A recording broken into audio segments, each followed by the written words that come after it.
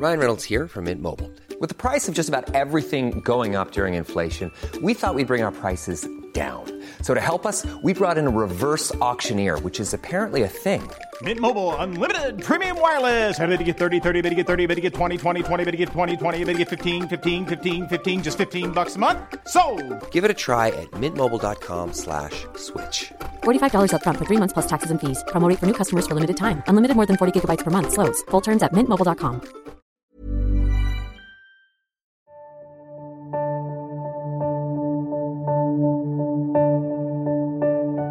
Previously on IVFML. I'm pregnant. We're pregnant. God, this was so easy. We were worried for nothing. Exactly. And who's to say this wouldn't have happened on its own eventually? I mean, maybe we just freaked out for no reason. Okay, I know we told you that this wasn't going to be a sad podcast, and that's true, it's not. But this episode's about miscarriage, which is hard to joke about.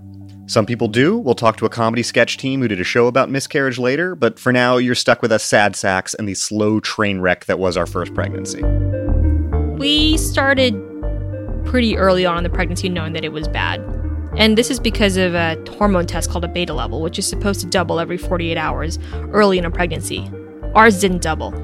It went something like this.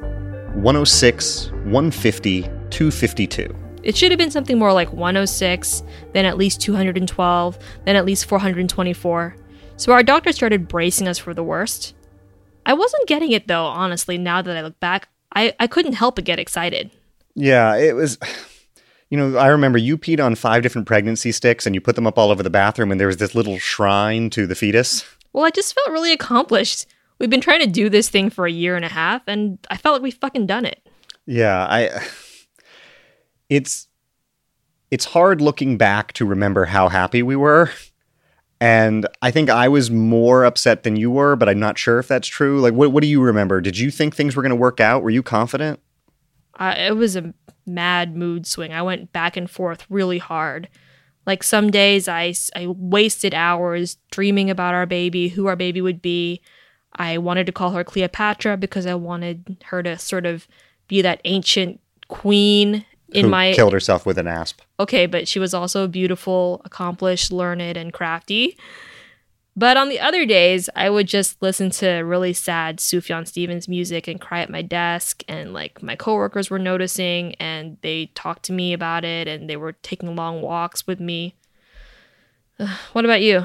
I mean, I guess if there's anything I want to say to people who are listening who, you know, I hope you don't experience miscarriage, but we'll get into some numbers later and you'll see that you probably will. Not probably. It's 1 in 4. That's a lot. 1 in 4 is a lot. 1 in 5. Fine, 1 in 5. It's still a lot. But someone you know has experienced this. But the thing I would say that's really surprising is that a miscarriage is not a car accident. It's not something, you know, I thought it was something where it's like we're moving right along with a pregnancy and then boom, the miscarriage happens. We lose the pregnancy. We're tears. It's horrible. But it's not like that. Our miscarriage took 2 months. I think that's probably because since we were receiving fertility treatments, we knew right away, like the moment that I was pregnant from very early on. And we just started testing to see how it was progressing. And we knew very immediately, 2 days after the first positive test, that it wasn't going the way it was supposed to.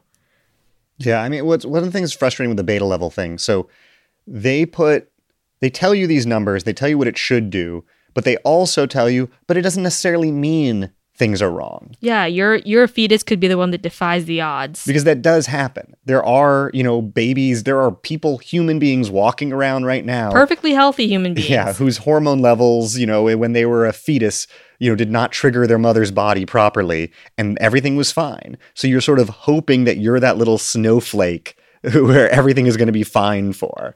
So part of the testing also included these vaginal ultrasounds. I had 4 in the span of an 8-week pregnancy, which is kind of a lot. Yeah, I mean, I feel like this is another part of, when I say that the miscarriage took 2 months, I'm not saying that it took 2 months to recover from. I'm saying that it was 2 months of testing, that we had this bad news right at the beginning that there might be something wrong.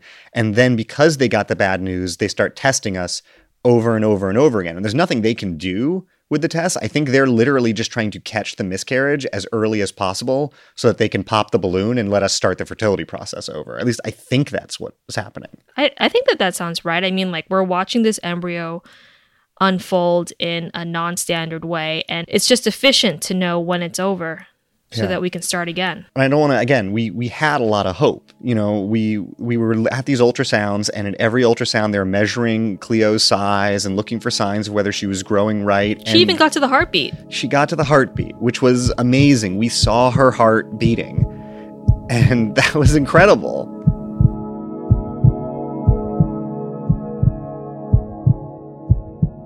I still feel forever changed by that, the first time I've ever seen that, and I felt like a new sense of purpose, like my heart is beating to keep this heart beating too. Yeah, and the doctor was relieved too. I mean, it wasn't just, we weren't crazy. It wasn't like we were these crazy hope monsters who were just ignoring all the evidence. Like, the doctor saw that heartbeat. I remember she said heartbeat trumps all the other indicators. She wasn't saying that everything was going to be fine, but she started talking about future tests. She said that we didn't have to do an ultrasound the next week. We could wait 2 weeks this time. You know, we went on a trip. We went to Disneyland. We spent it with my niece and nephew. We started making plans, you know? So I sort of feel like that heartbeat, even though it made us so happy, was really, truly cruel. I'm still glad I saw it. Okay, so when we went back for the 8-week ultrasound after we'd had our 2 weeks of hope, I had my phone out. I was ready to videotape everything, which is something I didn't want to do because I didn't want to take the camera out until I knew everything was going to be okay. But Anna insisted that I have it out from the beginning. I think it was because I was confident. Yeah.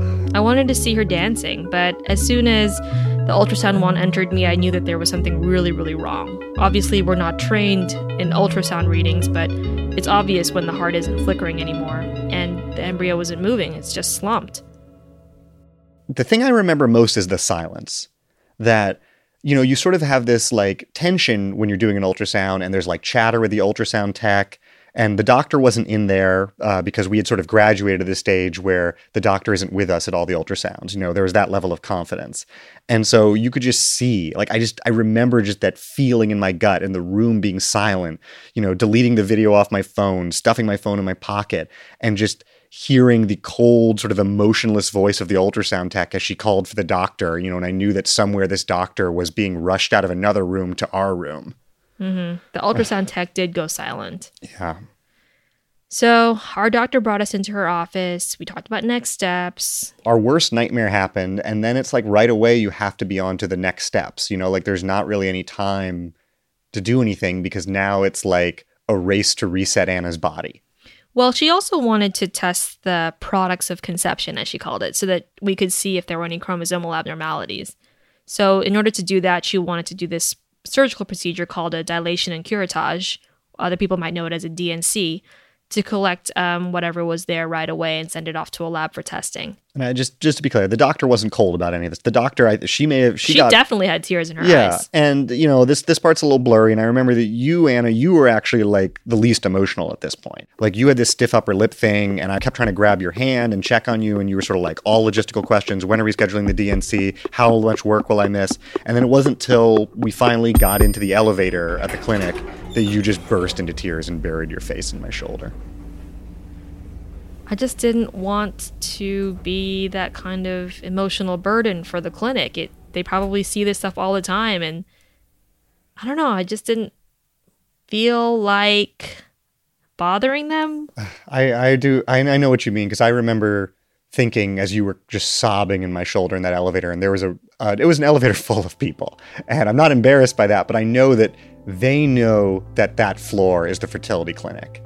And they know that a woman just came out of there sobbing. And there is something painful that everyone knows your pain so obviously and so immediately like that. Then we went for sushi.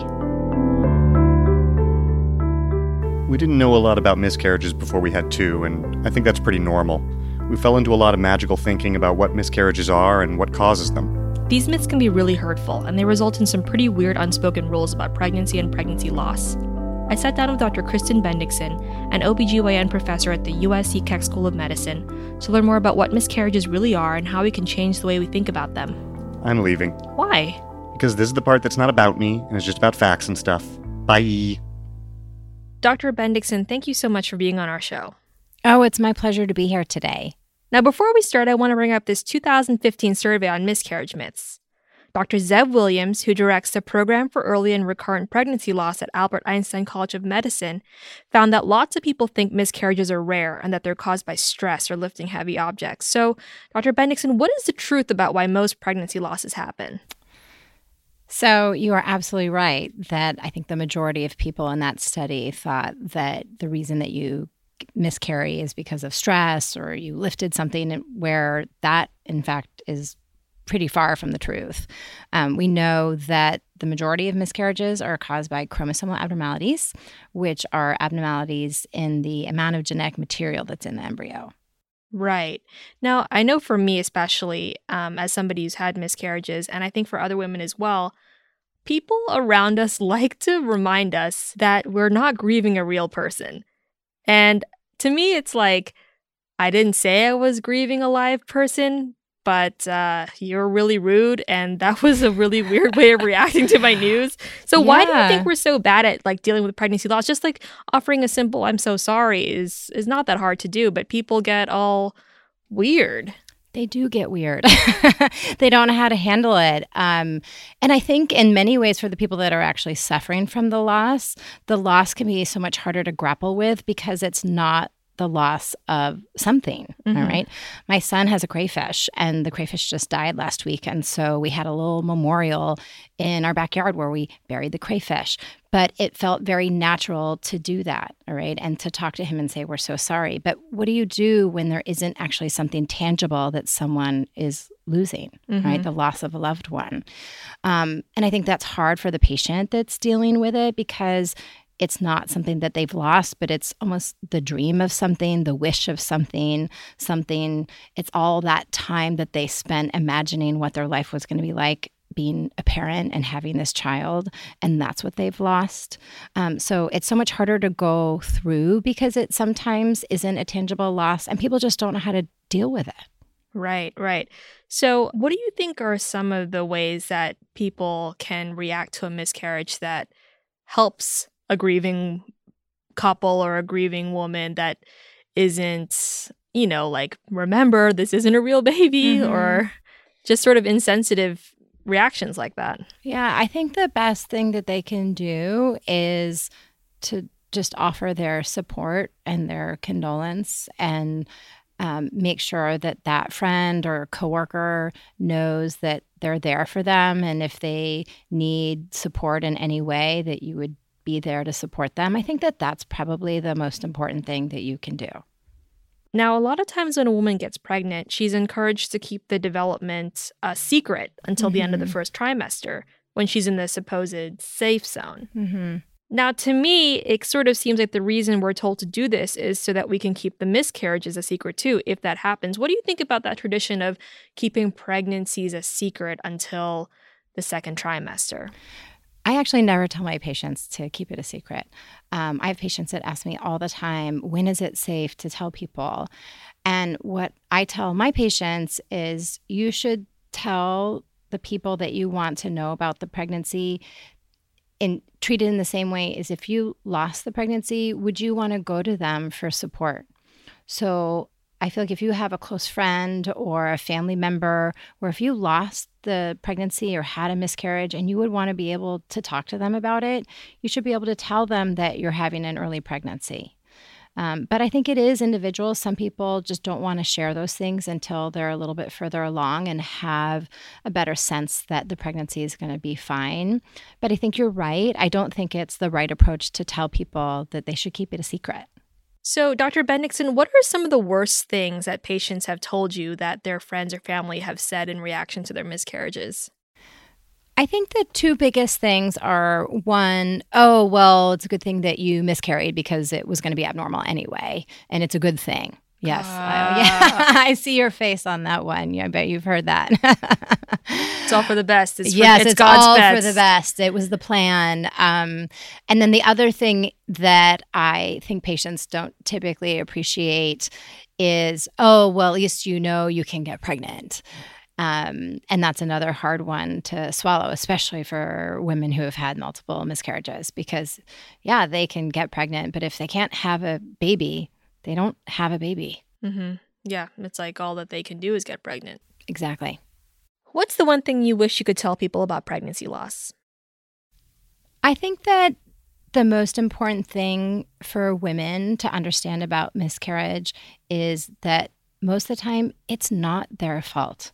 I think people, they re-examine every single thing that they did in the last month, what they ate, if they exercised, if they ran up and down stairs, all right? But it's not what you did, unless you're going out and smoking a pack of cigarettes every day and doing cocaine. It's not about that. It's unfortunately a part of reproductive life.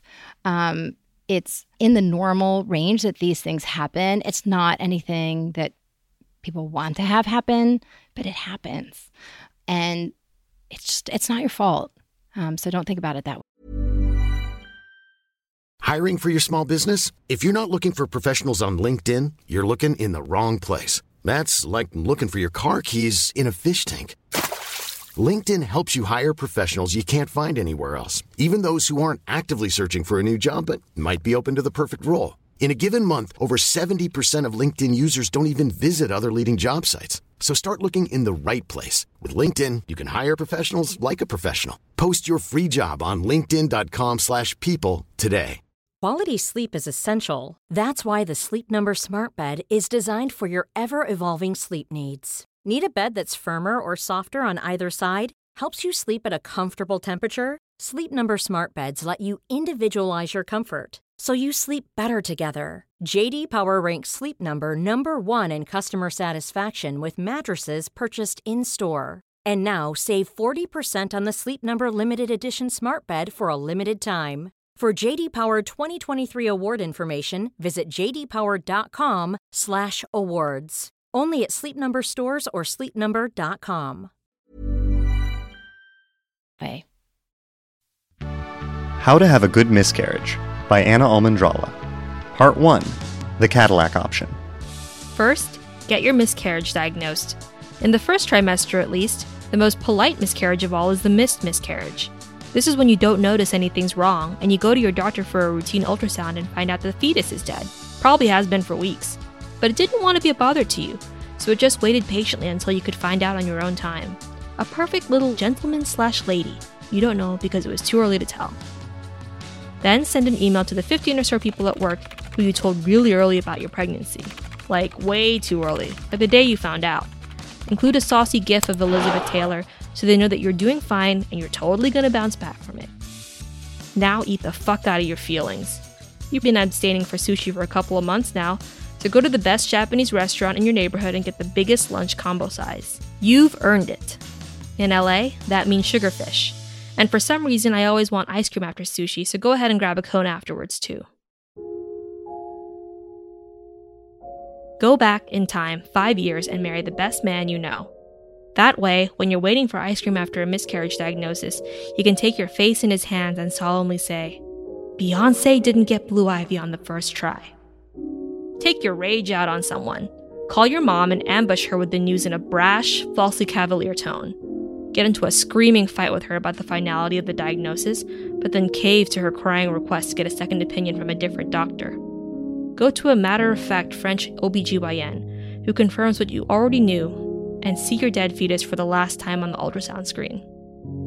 "Your uterus is good," she says flatly. "You will be pregnant again." Schedule a D&C operation to remove the products of conception because you have a business trip to New York coming up in 2 weeks and you didn't want to wait around and see when you were going to start bleeding. Make arrangements, send the tissue to a lab, and get it tested for chromosomal abnormalities. On the day of the surgery, don't eat or drink anything for reasons you don't really understand. Roll your eyes as the nurse apologetically explains that the anesthesiologist can't be billed through insurance, so you need to pay $600 up front. Breathe deeply as they insert the Propofol IV and give yourself over to the delicious twilight sleep. But because you're still awake when you arrive in the OR, transfer yourself over to the operating table even though it's really hard and you're almost to unconsciousness. wake up and find a white blanket filled with warm air on top of you. You feel safe and taken care of. So ask your husband if you can go to Squirrel for brunch after this is over. Fall back asleep until an urgent pain in your bladder wakes you. That bag of fluid they've dripped into you wants freedom.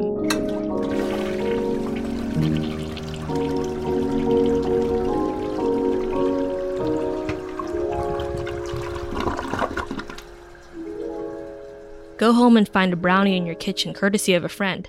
Send a cheeky text thanking him for your abortion brownie.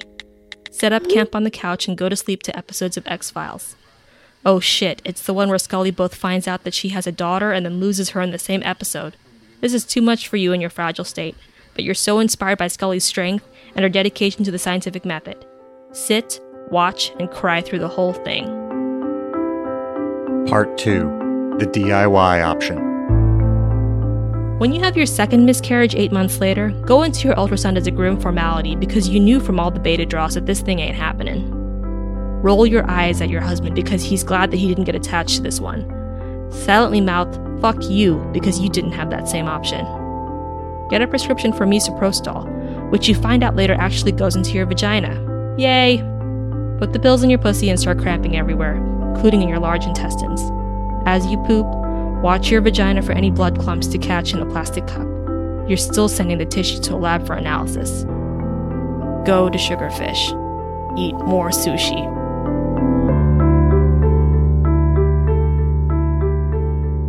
Anna and I have lost 2 pregnancies, and they really devastated us.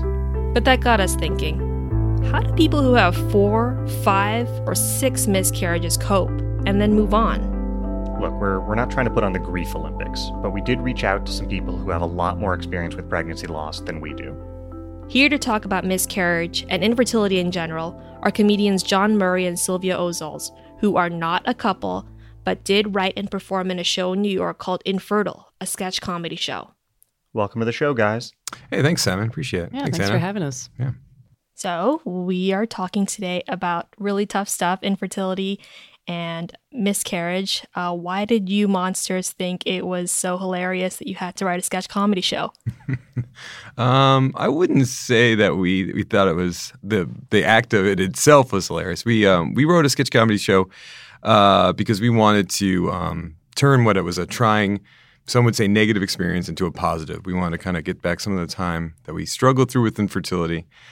So we wrote a show to turn all this knowledge we had into kind of a positive. Yeah, John actually, when we were talking about writing a show together, he had 2 pitches for me. I did. And one was because we both had experienced infertility, to talk about that. And the other was to base a show on his mother's funeral, which had just happened a few months earlier, which it sounds like I'm laughing, but is just overwhelming to me because John is one of the most upbeat, happy people you'll ever meet, but he is not scared to tackle dark subject matter. Yeah. There's a lot of tragedy in my life that I'm able to mime for and see some humor in because that's kind of it. What we think about with this whole infertility thing is that it's not infertility itself. It's the process of infertility that is the ridiculousness of what you're put through as a couple and stuff like that we find kind of humorous. And that's I look forward to your next show about watching an orphan starve to death. Yeah, totally. Totally. We'll see. Right what you know. Well, I have to live it, guys. That's the thing. Yeah. So my wife and I had 6 miscarriages. Oof. My wife and I were able to get pregnant naturally. But like we said, we kept running into miscarriages. So we had about 6 of those.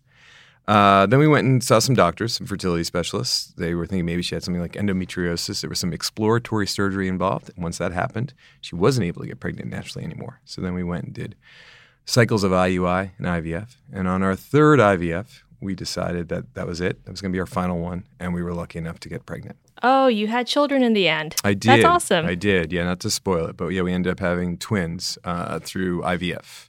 So but we had a long struggle. It took about 5 years overall for my wife and I to finally end up having our children.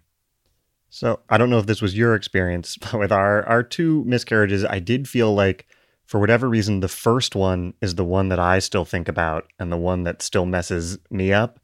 And the second one was upsetting, but for some reason, it didn't have the pull in my memory of the first miscarriage. I'm curious if with 6, if you feel the same way, if you feel different, if each of those is a separate experience to you.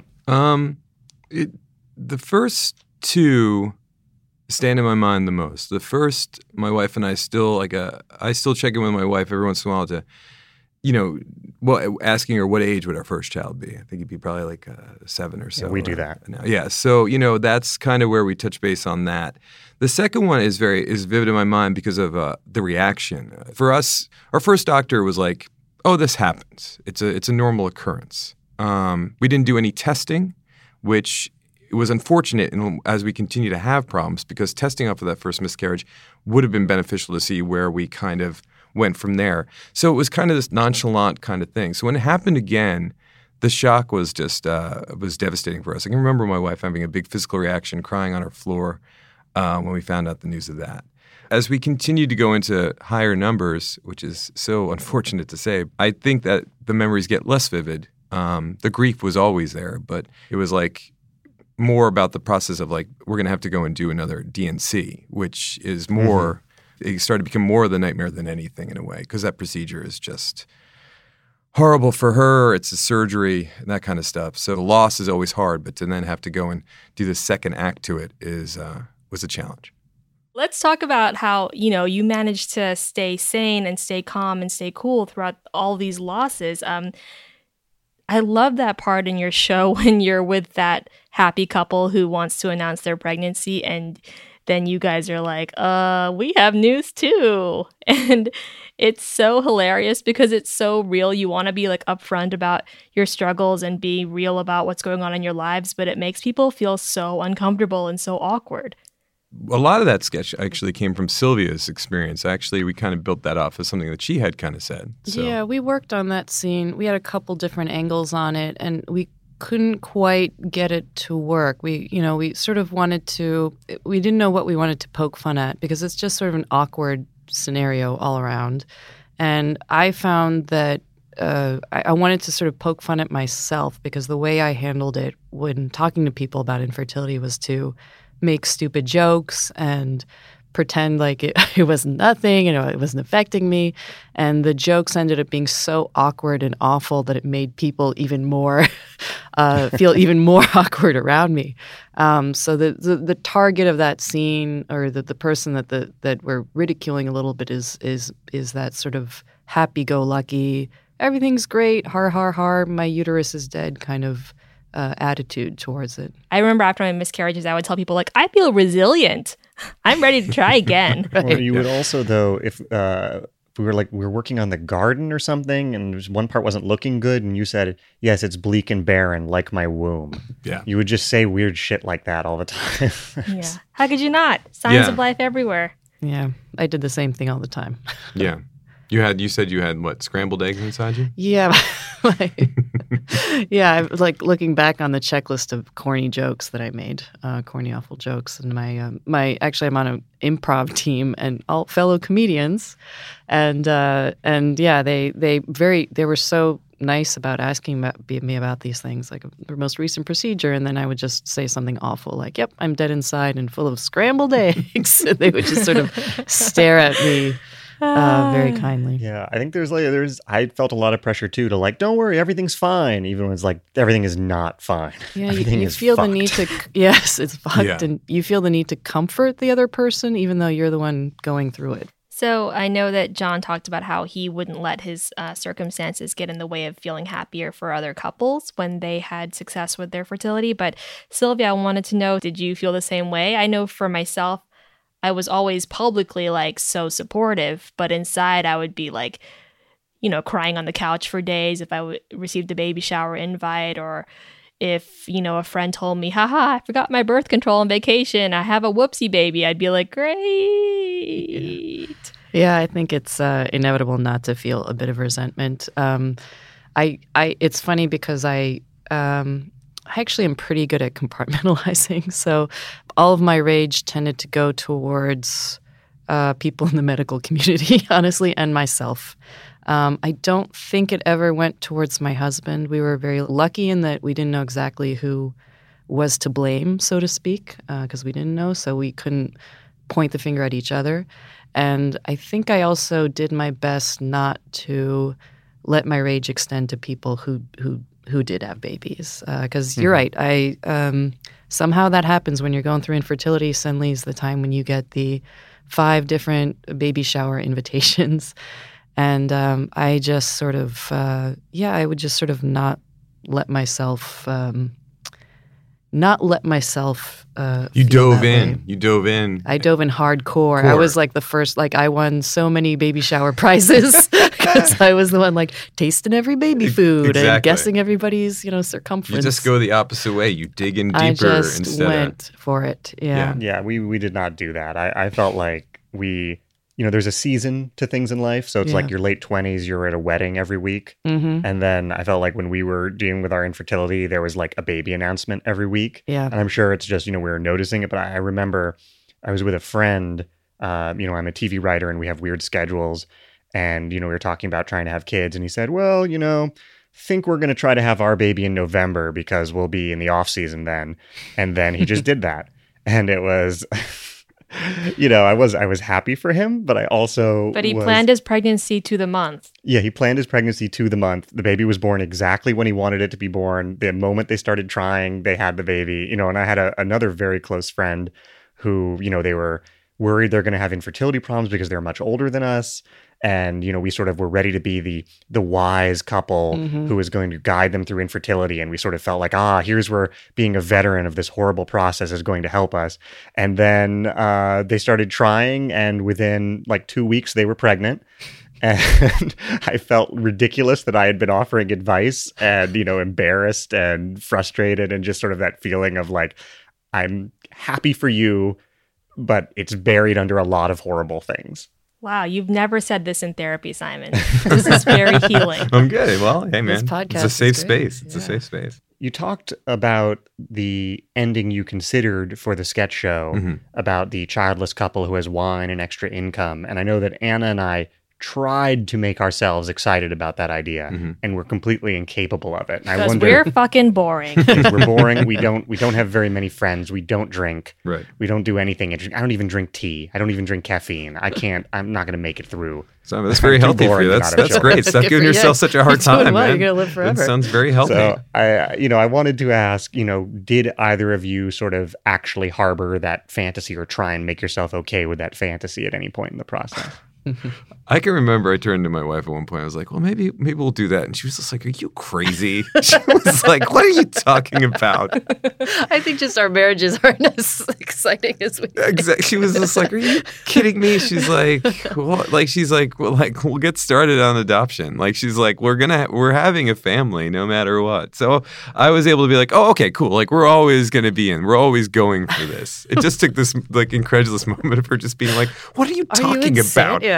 Power couple, Just you for the rest of my life? That, just kind of she's like, I mean, what do you think about it? Is what us, in some glassed apartment, I don't know why I'm making such a cliche of that couple, but we become something out of how the... Yeah, you're traveling through Europe. You fly first class every time. You occasionally have, threesomes where you find your third in East Berlin. And... I think that's the moment where my wife was like, look, we're going to have a family some way, somehow. We're going to have one. And that's where I was like, oh, my wife is... she's just my muse. She's just a fantastic woman. And she just really opened my viewpoint on what things could be, where she's like, we decided we want a family, so that's what's going to happen, so we don't have to suddenly, just drink red wine all the time and live in a cold, sterile apartment. But so clean. Yeah, so clean. And this is not, I just want to condo. put this out there. If you are a power couple out there, more power to you from what you went through and stuff like that. I totally appreciate that as well. Well, I want to thank you guys for being here with us and sharing your stories. And everyone should check out Infertility, a sketch show it's at UCB Chelsea right now. You know what? Let people know that they missed something important. What about your Twitter accounts? Twitter? Okay, sure. Follow us on Twitter to keep updated about the show. I'm at the John Murray. And I'm at Sylvia Ozols. I won't spell it. Just find it on your own. Just kidding. There's a J in there, everybody. There's a J. Be prepared. Yeah, just put a random J in. I would say check out ucbtheater.com for our upcoming show dates. That would be great.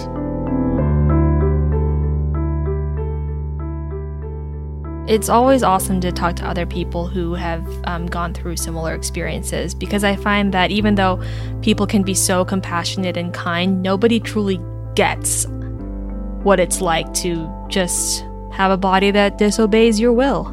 No one understands us. I think part of what I really liked hearing them is sort of John has this serenity almost after his losses.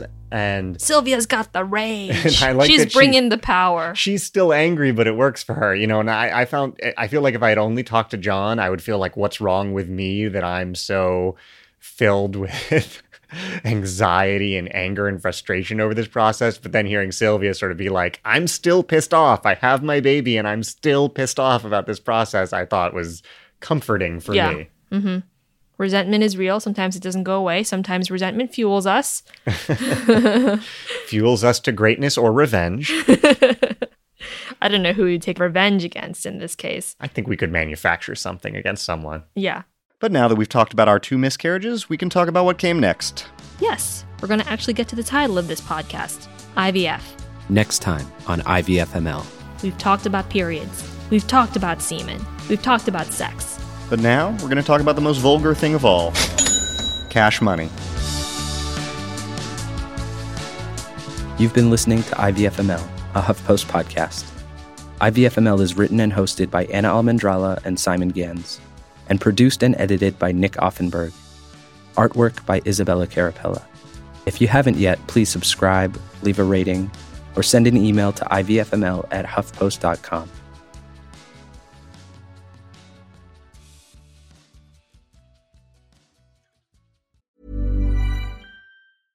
Want flexibility? Take yoga. Want flexibility with your health insurance? Check out United Healthcare Insurance Plans. Underwritten by Golden Rule Insurance Company, they offer flexible, budget-friendly medical, dental, and vision coverage that may be right for you. More at uh1.com.